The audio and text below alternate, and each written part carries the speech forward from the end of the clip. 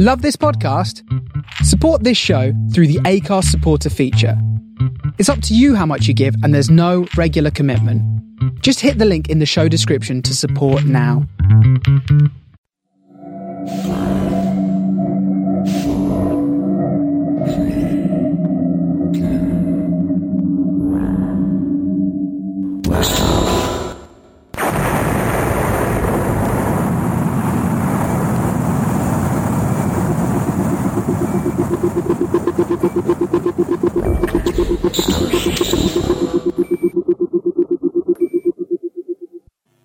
This is a Starship Sofa. Everybody, welcome.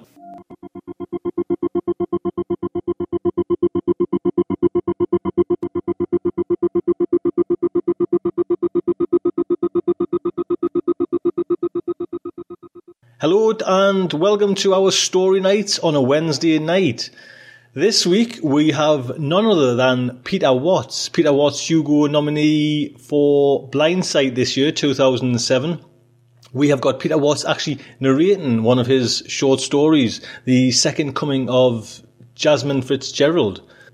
So I hope you enjoy it. Please let us know what you think. We're going to get straight into the story because Peter gives like a little explanation as well about the story. So drop us an email. Tell us what you think of it. Do you like it? Did you not like it? Pop up the forums. Drop your comments there or drop us an email. starshipsofa@gmail.com. Enjoy the story.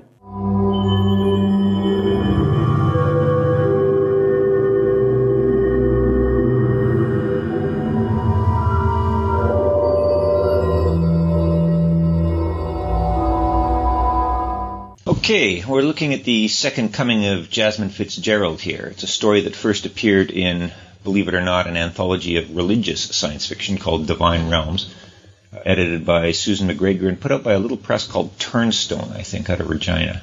Came out in 1998, way before the Matrix movies, a point I am making up front for reasons which might become shortly obvious.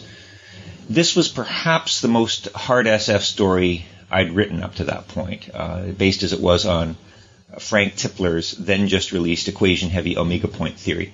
It was absolutely cutting edge when I wrote it. By the time it was actually published, however, it had been rendered completely obsolete by a bunch of late-breaking cosmological discoveries about dark energy and universal expansion and so whatnot. This is an ugly little secret that all those advocates of mundane science fiction don't want you to know. If you do what they tell you, if you restrict your fiction to what's allowed by real-world science at the time of writing, your stuff stale dates really fast. I still think Jazz Fitzgerald's a cool story, though. As a story, I like it a lot, so here we go. What's wrong with this picture? Not much at first glance. Blood pools in a pattern entirely consistent with the location of the victim. No conspicuous arterial spray. The butchery's all abdominal, more spilled than spurted. No slogans either. Nobody scrawled Helter Skelter or Satan is Lord or even Star Trek Lives on any of the walls. It's just another mess in another kitchen in another one-bedroom apartment, already overcrowded with the piecemeal accumulation of two lives.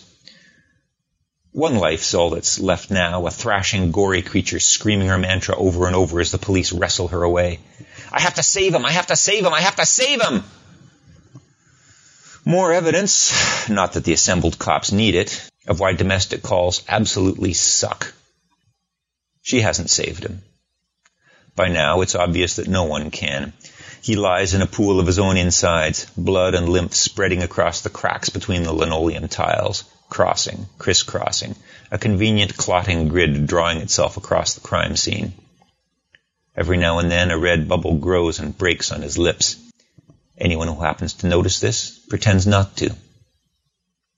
The weapon? Right here, run-of-the-mill steak knife, slick with blood and coagulating fingerprints, lying exactly where she dropped it. The only thing that's missing is a motive. They were a quiet couple, the neighbors say. He was sick. He'd been sick for months. They never went out much. There was no history of violence. They loved each other deeply. Maybe she was sick too. Maybe she was following orders from some tumor in her brain. Or maybe it was a botched alien abduction, gray-skinned creatures from Zeta 2 Reticuli framing an innocent bystander for their surgical incompetence. Maybe it's a mass hallucination. Maybe it isn't really happening at all. Maybe it's an act of God. They got to her early. This is one of the advantages of killing someone during office hours. They've taken samples, scraped residue from clothes and skin on the off chance that anyone might question whose blood she was wearing.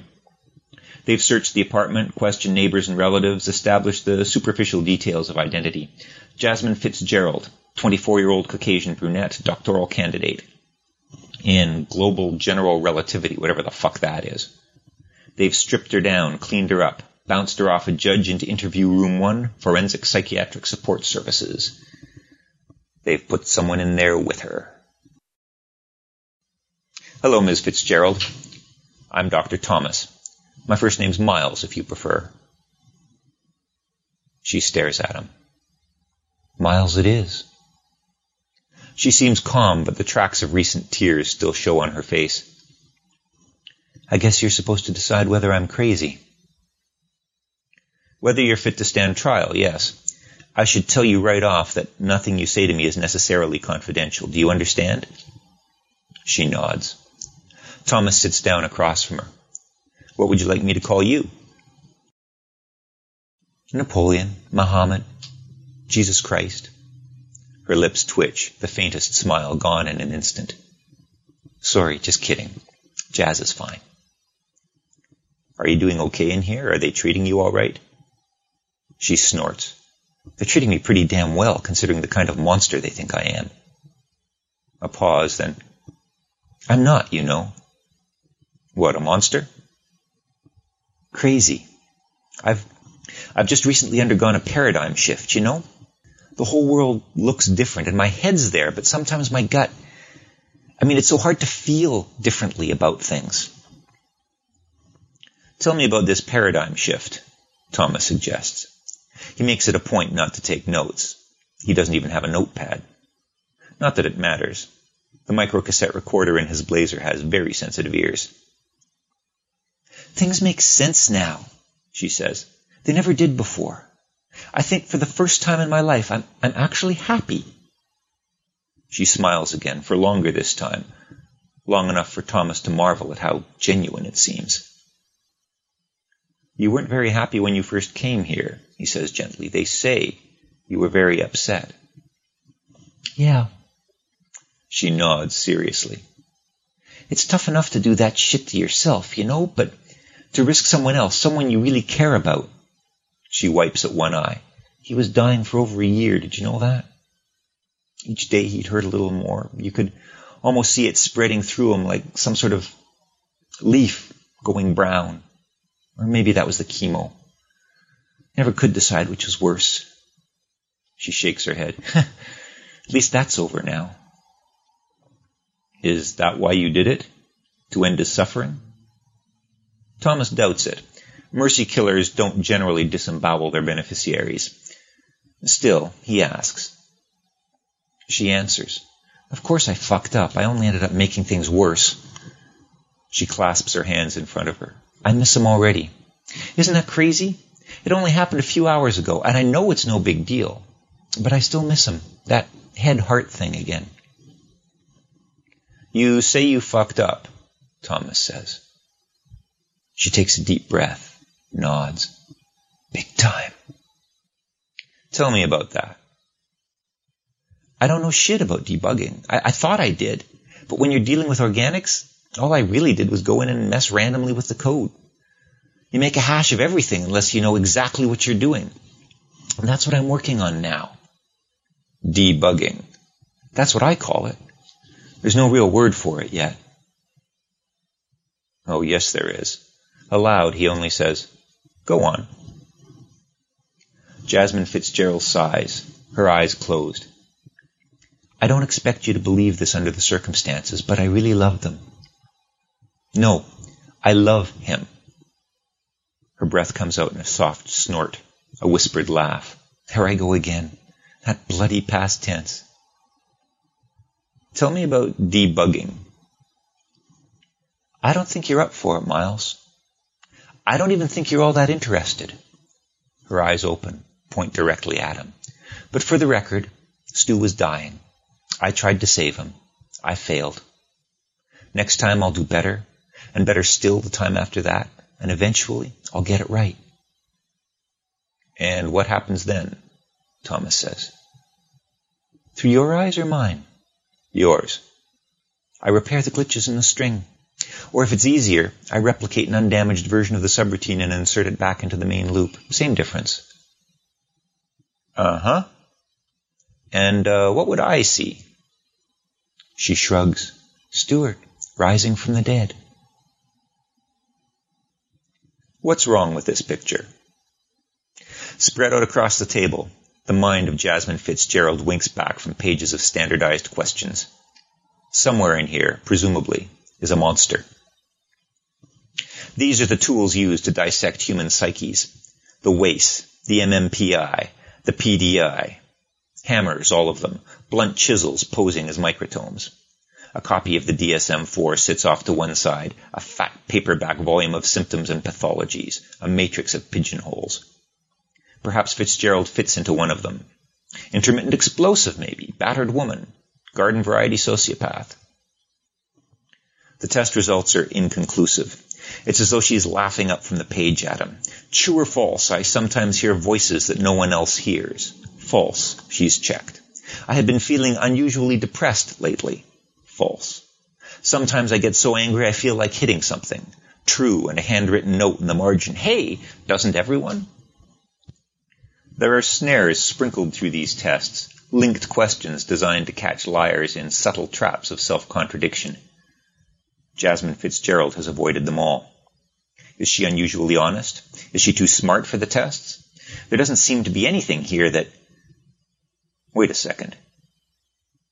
Who was Louis Pasteur? Asks the WACE, trying to get a handle on educational background. A virus, Fitzgerald said. Back up the list. Here's another one on the previous page. Who was Winston Churchill? And again, a virus. And 15 questions before that. Who was Florence Nightingale? A famous nurse, Fitzgerald responded to that one. And the responses to all previous questions on historical personalities are unremarkably correct. But everyone after Nightingale is a virus. Killing a virus is no sin. You can do it with an utterly clear conscience. Maybe she's redefining the nature of her act. Maybe that's how she manages to live with herself these days. Just as well. That raising the dead shtick didn't cut any ice at all. She's slumped across the table when he enters, her head resting on folded arms. Thomas clears his throat. Jasmine. No response. He reaches out, touches her lightly on the shoulder. Her head comes up, a fluid motion containing no hint of grogginess. She settles back into her chair and smiles. Welcome back. So, am I crazy or what? Thomas smiles back and sits down across from her. We try to avoid prejudicial terms. Hey, I can take it. I'm not prone to tantrums. A picture flashes across the front of his mind. Beloved husband, entrails spread-eagled like butterfly wings against a linoleum grid. Of course not. No tantrums for you. We need a whole new word to describe what it is you do. Debugging, wasn't it? I was going over your test results, he begins aloud. Did I pass? It's not that kind of test, but I was intrigued by some of your answers. She purses her lips. Good. Tell me about viruses. That sunny smile again. Sure. Mutable information strings that can't replicate without hijacking external source code. Go on. Ever hear of Core Wars? No. Back in the early 80s, some guys got together and wrote a bunch of self-replicating computer programs. The idea was to put them in the same block of memory and have them compete for space. They all had their own little tricks for self-defense and reproduction and, of course, eating the competition. Oh, you mean computer viruses, Thomas says. Actually, before all that. Fitzgerald pauses a moment, cocks her head to one side. You ever wonder what it would be like to be one of those little programs? Running around laying eggs and dropping logic bombs and interacting with other viruses? Thomas shrugs.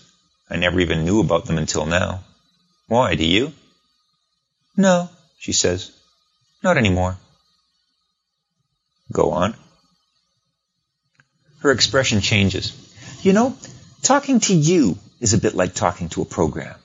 All you ever say is, go on and tell me more. And I mean, Jesus, Miles, they wrote therapy programs back in the 60s that had more range than you do. In BASIC, even. Register an opinion, for Christ's sake. It's just a technique, Jazz. I'm not here to get into a debate with you, as interesting as that might be. I'm trying to assess your fitness to stand trial. My opinions aren't really at issue. She sighs and sags. I know. I'm sorry. I know you're not here to keep me entertained, but I'm used to being able to... I mean, Stuart would always be so... Oh, God. I miss him so much. She admits, her eyes shining and unhappy. She's a killer, he tells himself. Don't let her suck you in. Just assess her. That's all you have to do. Don't start liking her, for Christ's sake. That's understandable, Thomas says. She snorts. Bullshit. You don't understand at all. You know what he did the first time he went in for chemo? I was studying for my comps, and he stole my textbooks. Why would he do that? Because he knew I wasn't studying at home. I was a complete wreck. And when I came to see him at the hospital, he pulls these bloody books out from under his bed, and he starts quizzing me on Dirac and the Bekenstein bound. He was dying, and all he wanted to do was help me prepare for some stupid test. I'd do anything for him. Well, Thomas doesn't say, you certainly did more than most. I can't wait to see him again, she adds, almost as an afterthought. When will that be, Jazz? When do you think? She looks at him, and the sorrow and despair he thought he saw in those eyes is suddenly nowhere to be seen. Most people, if they said that, would be talking about the afterlife. She favors him with a sad little smile. This is the afterlife, Miles. This is heaven and hell and nirvana, whatever we choose to make it. Right here. Yes, Thomas says after a moment. Of course. Her disappointment in him hangs there like an accusation. You don't believe in God, do you? She asks at last. Do you? He ricochets. Didn't used to. Turns out there's clues, though. Proof, even. Such as? The mass of the top quark. The width of the Higgs boson. You can't read them any other way when you know what you're looking for. Know anything about quantum physics, Miles? He shakes his head. Not really. Nothing really exists. Not down at the subatomic level. It's all just probability waves. Until someone looks at it, that is. Then the wave collapses and you get what we call reality. But it can't happen without an observer to get things started. Thomas squints, trying to squeeze some sort of insight into his brain. So if we weren't here looking at this table, it wouldn't exist? Fitzgerald nods. More or less. That smile peeks around the corner of her mouth for a second. He tries to lure it back. So God's the observer, is that what you're saying? God watches all the atoms so the universe can exist? Huh. Never thought about it that way before. The smile morphs into a frown of concentration. More metaphoric than mathematical, but it's a cool idea. Was God watching you yesterday? She looks up, distracted. Huh? Does it communicate with you? Her face goes completely expressionless. Does God tell me to do things, you mean? Did God tell me to carve stew up like... Her breath hisses out between her teeth. No, Miles. I don't hear voices. Charlie Manson doesn't come to me in my dreams and whisper sweet nothings. I answered all those questions on your test already, so give me a fucking break, okay? He holds up his hands. That's not what I meant, Jasmine. Liar. I'm sorry if that's how it sounded. It's just, God, quantum mechanics, it's a lot to swallow at once, It's mind-blowing. She watches him through guarded eyes. Yeah, I guess it can be. I forget sometimes. She relaxes a fraction. But it's all true. The math is inevitable. You can change the nature of reality just by looking at it. You're right. It's mind-blowing. But only at the subatomic level, right? You're not really saying that we could make this table disappear just by ignoring it, are you? Her eye flickers to a spot just to the right and behind him, about where the door should be. Well, no, she says at last. Not without a lot of practice. What's wrong with this picture? Besides the obvious, of course. Besides the vertical incision running from sternum to approximately 2 centimeters below the navel, penetrating the abdominal musculature and extending through into the visceral coelom. Beyond the serrations along its edge, which suggest the use of some sort of blade, not evidently a very sharp one. No. We're getting ahead of ourselves here. The coroner's art is nothing if not systematic. Very well then. Caucasian male, mid-20s, external morphometrics previously noted, hair loss and bruising consistent with chemotherapeutic toxicity. Right index and ring fingernails missing, same notation. The deceased was one sick puppy at time of demise, sickened by the disease, poisoned by the cure. And just when you thought things couldn't get any worse, down and in. The wound swallows the coroner's rubberized hands like some huge torn vagina, its labia clotted and crystallized. The usual viscera glisten inside, repackaged by medics at the site who had to reel in all loose ends for transport. Perhaps evidence was lost in the process. Perhaps the killer had arranged the entrails in some significant pattern. Perhaps the arrangement of the GI tract spelled out some clue or unholy name. No matter. They took pictures of everything. Mesentery stretches like thin latex, binding loops of intestine one to the other. A bit too tightly, actually. There appear to be fistulas of some sort scattered along the lower ilium. Loops seem fused together at several spots. What could have caused that? Nothing comes to mind. Note it, record it, take a sample for detailed histological analysis, move on. The scalpel passes through the tract as easily as through overcooked pasta. Stringy bile and prefecal lumps slump tiredly into a collecting dish. Something bulges behind them from the dorsal wall. Something shines white as bone where no bone should be. Slice, resect. There. A mass of some kind covering the right kidney, approximately 15 centimeters by 10, extending down to the bladder. Quite heterogeneous. It's got some sort of lumps in it. A tumor? Is this what Stuart McLennan's doctors were dueling with when they pumped him full of poison? Doesn't look like any tumor the coroner's ever seen. For one thing, and this is really kind of strange, it's looking back at him.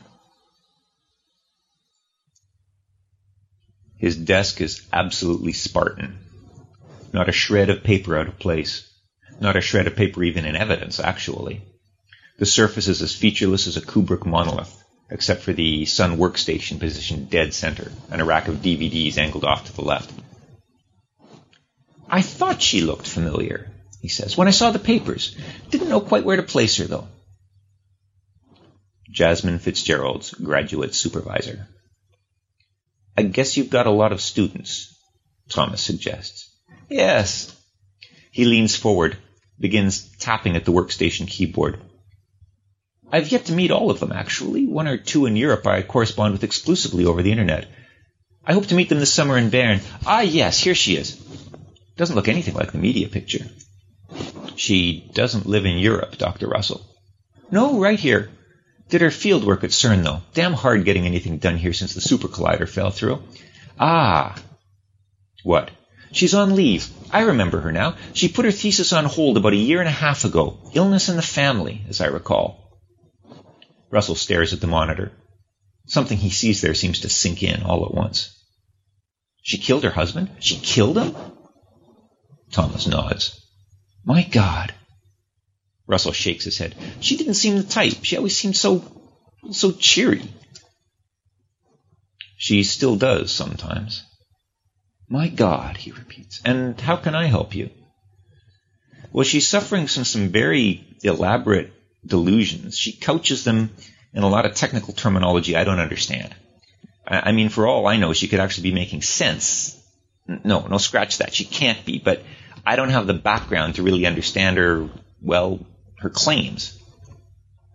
What sort of claims? Well, for one thing, she keeps talking about bringing her husband back from the dead. I see. You don't seem surprised. Should I be? You said she was delusional. Thomas takes a deep breath. Dr. Russell, I've been doing some reading the past couple of days. Popular cosmology, quantum mechanics for beginners, that sort of thing. Russell smiles indulgently. I suppose it's never too late to start. I get the impression that a lot of the stuff that happens down at the subatomic level almost has quasi-religious overtones. Spontaneous appearance of matter, simultaneous existence in different states. Almost spiritual. Yeah, I suppose that's true, after a fashion. Are cosmologists a religious lot, by and large? Not really. Russell drums fingers on his monolith. The field's so strange that we don't really need religious experience on top of it. Some of the Eastern religions make claims that sound vaguely quantum mechanical, but the similarities are pretty superficial. Nothing more, well, Christian, nothing that would lead someone to believe in a single omniscient God who raises the dead? God, no. Oh, except for that Tipler fellow. Russell leans forward. Why? Jasmine Fitzgerald hasn't become a Christian, has she? Murder is one thing, his tone suggests, but this... I don't think so, Thomas reassures him, not unless Christianity's broadened its tenets to embrace human sacrifice. Yes, quite. Russell leans back again, apparently satisfied. Who's Tipler? Thomas asks. Russell blinks, momentarily distracted. Oh yes, Frank Tipler, cosmologist from Tulane, claimed to have a testable mathematical proof of the existence of God. And the afterlife, too, if I recall, raised a bit of a stir a few years back. I take it you weren't impressed. Actually, I didn't follow it very closely. Theology's not that interesting to me. I mean, if physics proves that there is or isn't a God, that's fine, but that's not really the point of the exercise, is it? I couldn't say. It seems to me it'd be a hell of a spin-off, though. Russell smiles. I don't suppose you've got the reference, Thomas suggests. Of course. Just a moment. Russell feeds a DVD to the workstation and massages the keyboard. The son purrs. Yes, here it is. Physics of Immortality, Modern Cosmology, God, and the Resurrection of the Dead. 1994, Frank J. Tipler. I can print you out the complete citation if you want. Please. So what was his proof? The professor displays something akin to a very small smile. In 30 words or less, Thomas adds. For idiots. Well, Russell says, basically he argued that some billions of years hence, life will incorporate itself into a massive quantum effect computing device to avoid extinction when the universe collapses. I thought the universe wasn't going to collapse, Thomas interjects. I thought they proved it was just going to keep expanding. That was last year, Russell says shortly. May I continue? Yes, of course. Thank you. As I was saying, Tipler claimed that billions of years hence, life will incorporate itself into a massive quantum effect computing device to avoid extinction when the universe collapses. An integral part of this process involves the exact reproduction of anything that ever happened in the universe up to that point, right down to the quantum level, as well as all possible variations of those events. Beside the desk, Russell's printer extrudes a paper tongue. He pulls it free and hands it over. So, God's a supercomputer at the end of time, and we'll all be resurrected in the mother of all simulation models. Well, Russell wavers. The caricature seems to cause him physical pain. I suppose so, he finishes reluctantly. In 30 words or less, as you say. Wow. Suddenly, Fitzgerald's ravings sound downright pedestrian. But if he's right, the consensus is he's not. Russell interjects hastily.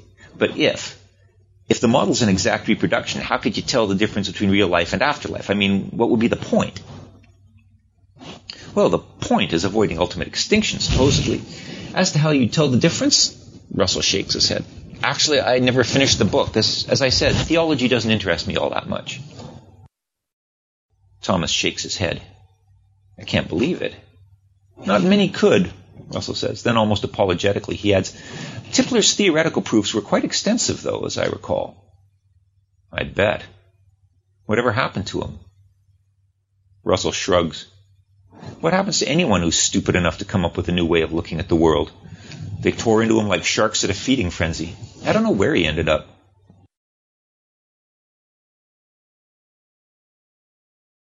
What's wrong with this picture? Nothing. Everything.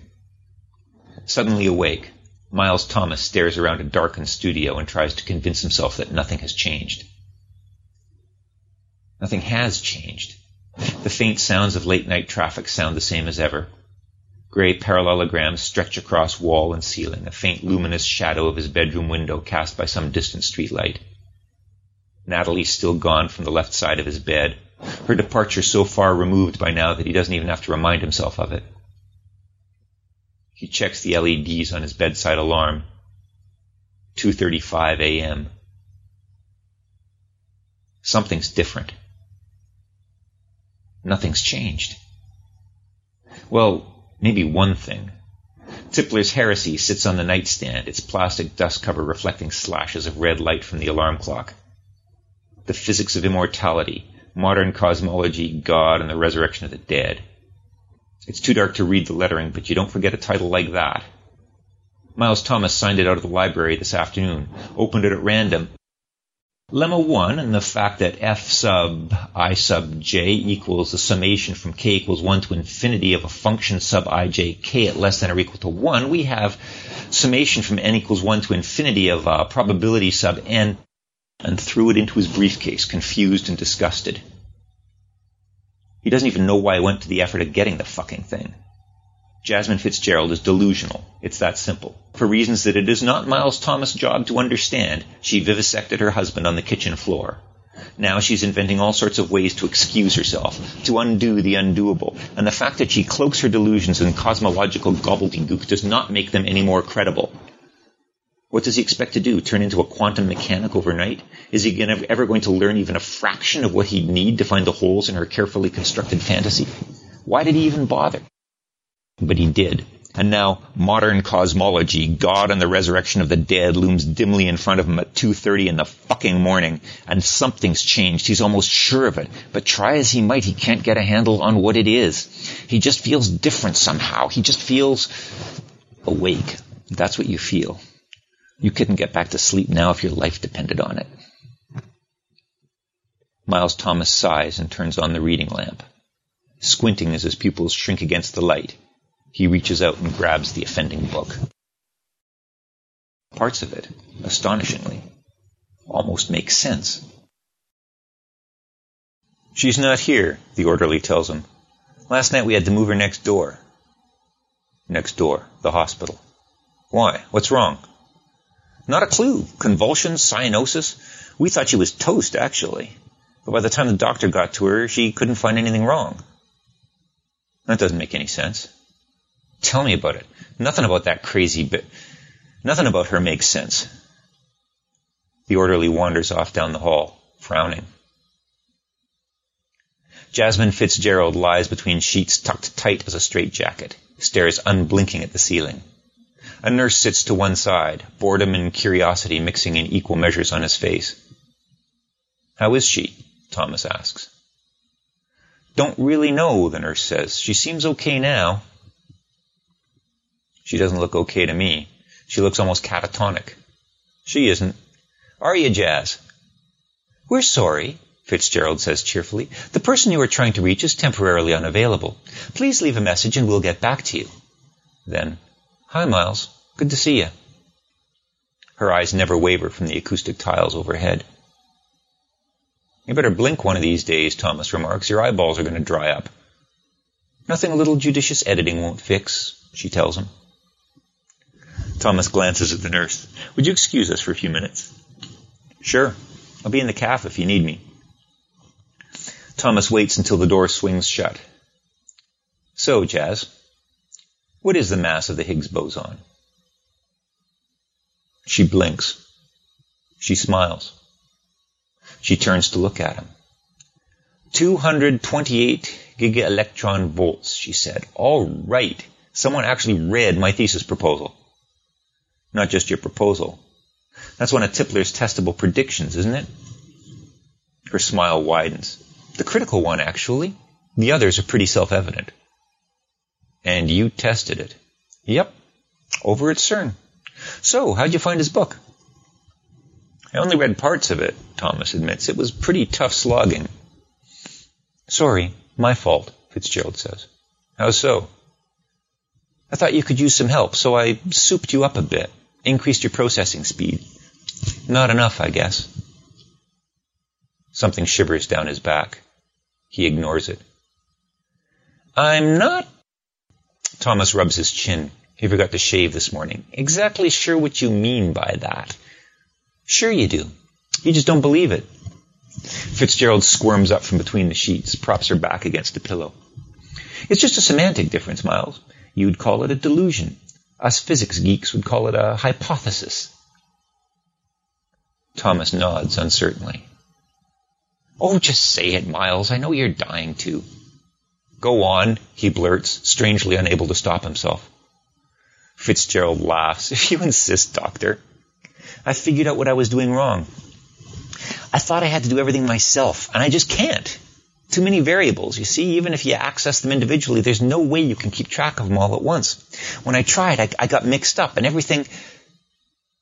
A sudden darkness in her face now.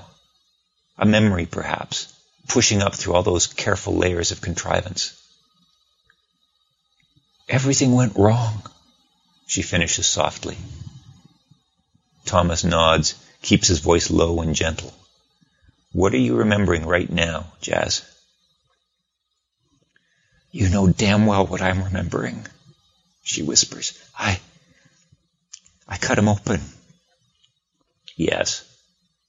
He was dying. He was dying. I tried to fix him. I tried to fix the code, but something went wrong, and... He waits. The silence stretches. I didn't know what. I couldn't fix it if I couldn't see what I'd done wrong, so I cut him open. Her brow furrows suddenly. Thomas can't tell with what. Remembrance? Remorse? I really overstepped myself, she says at last. No. Concentration. She's rebuilding her defenses. She's pushing the tip of that bloody iceberg back below the surface. It can't be easy. Thomas can see it, ponderous and massively buoyant, pushing up from the depths while Jasmine Fitzgerald leans down and desperately pretends not to strain. I know it must be difficult to think about, Thomas says. She shrugs. Sometimes. Going. When my head slips back into the old school, old habits die hard. Going. But I get over it. The frown disappears. Gone. You know when I told you about core wars? She asks brightly. After a moment, Thomas nods. All viruses replicate, but some of the better ones can write macros. Micros, actually, would be a better name for them. To other addresses, little subroutines that autonomously perform simple tasks, and some of those can replicate too. Get my drift? Not really, Thomas says quietly. I really should have souped you up a bit more. Anyway, those little routines, they can handle all the bookkeeping. Each one tracks a few variables, and each time they replicate, that's a few more, and pretty soon there's no limit to the size of the problem you can handle. Hell, you could rewrite the whole damn operating system from the inside out and not have to worry about any of the details. All your little demons are doing that for you. Are we all just viruses to you, Jazz? She laughs at that, not unkindly. Ah, Miles. It's a technical term, not a moral judgment. Life's information, shaped by natural selection. That's all I mean. And you've learned to rewrite the code, Thomas says. She shakes her head. Still learning. But I'm getting better at it all the time. I see. Thomas pretends to check his watch. He still doesn't know the jargon. He never will, but at last, he knows where she's coming from. Nothing left but the final platitudes. That's all I need right now, Jasmine. I want to thank you for being so cooperative. I know how tough this must be on you. She cocks her head at him, smiling. This is goodbye then, Miles? You haven't come close to curing me. He smiles back. He can almost feel each muscle fiber contracting, the increased tension on facial tendons, soft tissue stretching over bone, the utter insincerity of a purely mechanical process. That's not what I'm here for, Jazz. Right. You're assessing my fitness. Thomas nods. Well, she asks after a moment, am I fit? He takes a breath. I think you have some problems you haven't faced. But you can understand counsel, and there's no doubt you could follow any proceedings the court is likely to throw at you. Legally, that means you can stand trial. Ah, so I'm not sane, but I'm not crazy enough to get off, eh? I hope things work out for you. That much, at least, is sincere. Oh, they will, she says easily. Never fear. How much longer do I stay here? Maybe another 3 weeks. 30 days is the usual period. But you're finished with me. Why so long? He shrugs. Nowhere else to put you for now. Ah, she considers. Just as well, I guess. It'll give me more time to practice. Goodbye, Jasmine. Too bad you missed Stuart, she says behind him. You'd have liked him. Maybe I'll bring him around to your place sometime. The doorknob sticks. He tries again. Something wrong? She asks. No, Thomas says, a bit too quickly. It's just, oh, right, hang on a sec. She rustles in her sheets. He turns his head. Jasmine Fitzgerald lies flat on her back, unblinking, staring straight up. Her breath is fast and shallow. The doorknob seems subtly warmer in his hand. He releases it. Are you okay? Sure, she says to the ceiling, just tired. Takes a bit out of you, you know? Call the nurse, he thinks. Really, I just need some rest. She looks at him one last time and giggles. But miles to go before I sleep.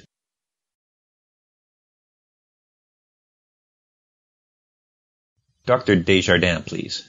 Speaking. You performed the autopsy on Stuart McLennan. A brief silence. Then, who is this? My name's Miles Thomas. I'm a psychologist at FPSS. Jasmine Fitzgerald's was a client of mine. The phone sits there in his hand, silent. I was looking at the case report, writing up my assessment, and I just noticed something about your findings. They're preliminary, Desjardins interrupts. I'll have the full report shortly.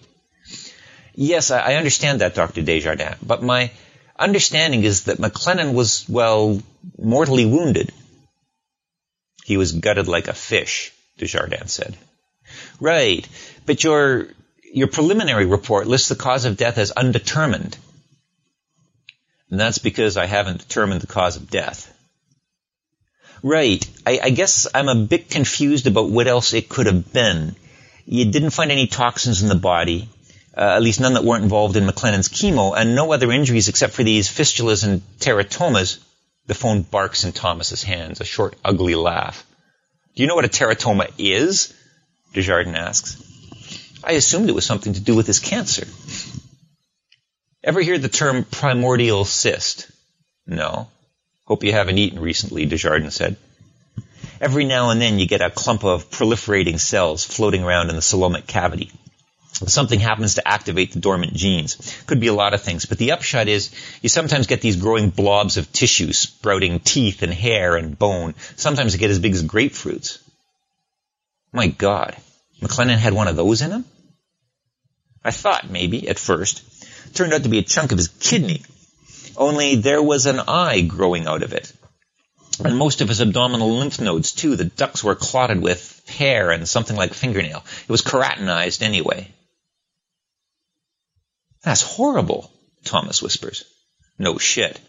Not to mention the perforated diaphragm or the fact that half the loops of his small intestine were fused together. But I thought he had leukemia. He did. That wasn't what killed him. So you're saying these teratomas might have had some role in McLennan's death? I don't see how, Desjardins said. But, look, maybe I'm not making myself clear.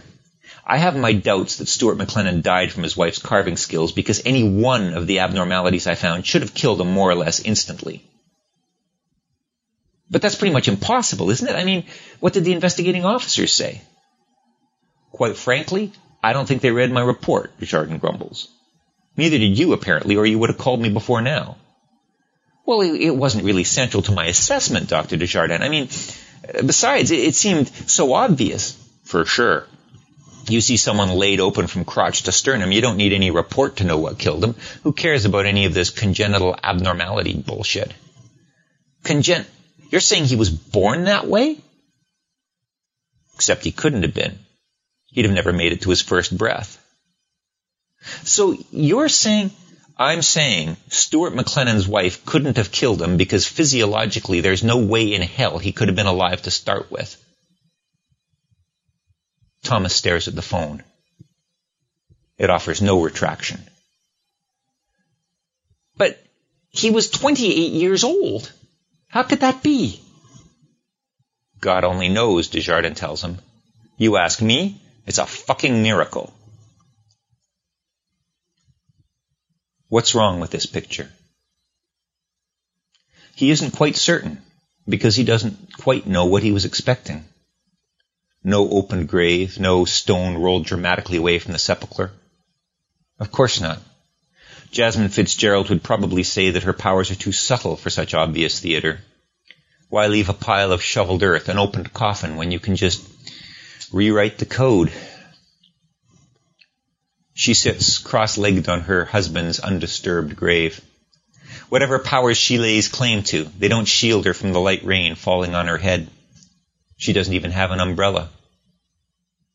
Miles, she says, not looking up. Thought it might be you. Her sunny smile, that radiant expression of happy denial, is nowhere to be seen. Her face is as expressionless as her husband's must be, 2 meters down. Hello, Jazz, Thomas says. How did you find me? She asks. FPSS went ballistic when you disappeared.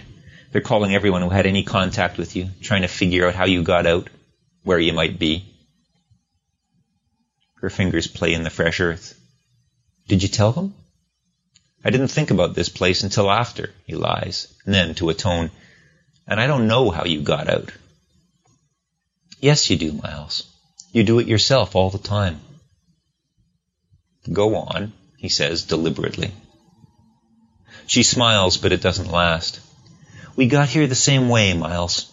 We copied ourselves from one address to another. The only difference is you still have to go from A to B to C. I just cut straight to Z. I can't accept that, Thomas says. Ever the doubter, aren't you? How can you enjoy heaven when you can't even recognize it? Finally, she looks up at him. You should be told the difference between empiricism and stubbornness, Doctor. Know what that's from? He shakes his head. Oh, well, it's not important. She looks back at the ground. Wet tendrils of hair hang across her face. They wouldn't let me come to the funeral. You don't seem to need their permission. Not now. That was a few days ago. I still hadn't worked all the bugs out then. She plunges one hand into wet dirt. You know what I did to him. Before the knife, she means. I don't really... You know, she says again. Finally he nods, although she isn't looking. The rain falls harder. Thomas shivers under his windbreaker. Fitzgerald doesn't seem to notice. So what now? He asks at last. I'm not sure. It seemed so straightforward at first, you know. I loved Stuart, completely, without reservation. I was going to bring him back as soon as I learned how. I was going to do it right this time. And I still love him. I really do. But damn it all, I don't love everything about him, you know? He was a slob sometimes. And I hated his taste in music. So now that I'm here, I figure, why stop at just bringing him back? Why not, well, fine-tune him a bit? Is that what you're going to do? I don't know. I'm going through all the things I'd change, and when it comes right down to it, maybe it'd be better to just start again from scratch, less intensive, computationally. I hope you are delusional. Not a wise thing to say, but suddenly he doesn't care. Because if you're not, God's a really callous bastard. Is it? She says, without much interest. Everything's just information. We're all just subroutines interacting in a model somewhere. Well, nothing's really all that important then, is it? He'll get around to debugging Stuart one of these days. No hurry. He can wait. It's just microcode. Nothing's irrevocable. So nothing really matters, does it? How could God give a shit about anything in a universe like that? Jasmine Fitzgerald rises from the grave and wipes the dirt off her hands. Watch it, Miles. There's a faint smile on her face. You don't want to piss me off. He meets her eyes. I'm glad I still can. Touché. There's still a twinkle there, behind her soaked lashes and the runnels of rainwater coursing down her face. So what are you going to do? He asks again. She looks around the soaking graveyard. Everything. I'm going to clean the place up. I'm going to fill in the holes. I'm going to rewrite Planck's constant so it makes sense. She smiles at him. Right now, though, I think I'm just going to go somewhere and think about things for a while. She steps off the mound. Thanks for not telling on me. It wouldn't have made any difference, but I appreciate the thought. I won't forget it. She begins to walk away in the rain. Jazz, Thomas calls after her. She shakes her head without looking back. Forget it, Miles. Nobody handed me any miracles. She stops then, turns briefly. Besides, you're not ready. No matter what I did, you'd probably just think I hypnotized you or something. I should stop her, Thomas tells himself. She's dangerous. She's deluded. They could charge me with aiding and abetting. I should stop her. If I could. She leaves him in the rain with the memory of that bright, guiltless smile. He's almost sure he doesn't feel anything pass through him then. But maybe he does. Maybe it feels like a ripple growing across some stagnant surface, a subtle reweaving of electrons, a small change in the way things are. I'm going to clean the place up. I'm going to fill in the holes. Miles Thomas doesn't know exactly what she meant by that, but he's afraid that soon, far too soon, there won't be anything wrong with this picture.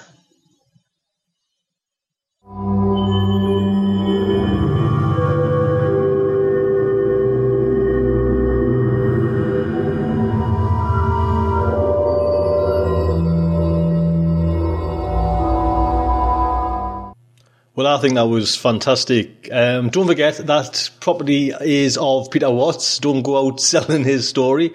We are under a Creative Commons license 3.0, share and share alike, but don't make any money off it, especially his story. And like I say, if you like the story, it's just nice to get a bit of feedback. Drop us some comments at the forums or email. I'll give you an email address again. It is starshipsofa@gmail.com. And if you'd be kind enough to, again, tinkle some coins in the Starship Sofa donation buttons, that would help us run the site. You can do that. You can do it like monthly at £2.50 or just a one-off payment. Anything will do. Next time the story comes up, it will probably be a David Brin story. So look out for that. I will keep you informed. Just like to say, good night from me.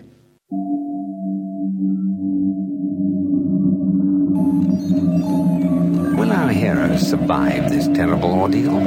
Can they win through with their integrity unscathed? Can they escape without completely compromising their honor and artistic judgment? Tune in next week for the next exciting installment of Starship Sofa. Evacuation procedure initiated. Shuttle set for launch. Airlock will be opened in 3, 2, 1.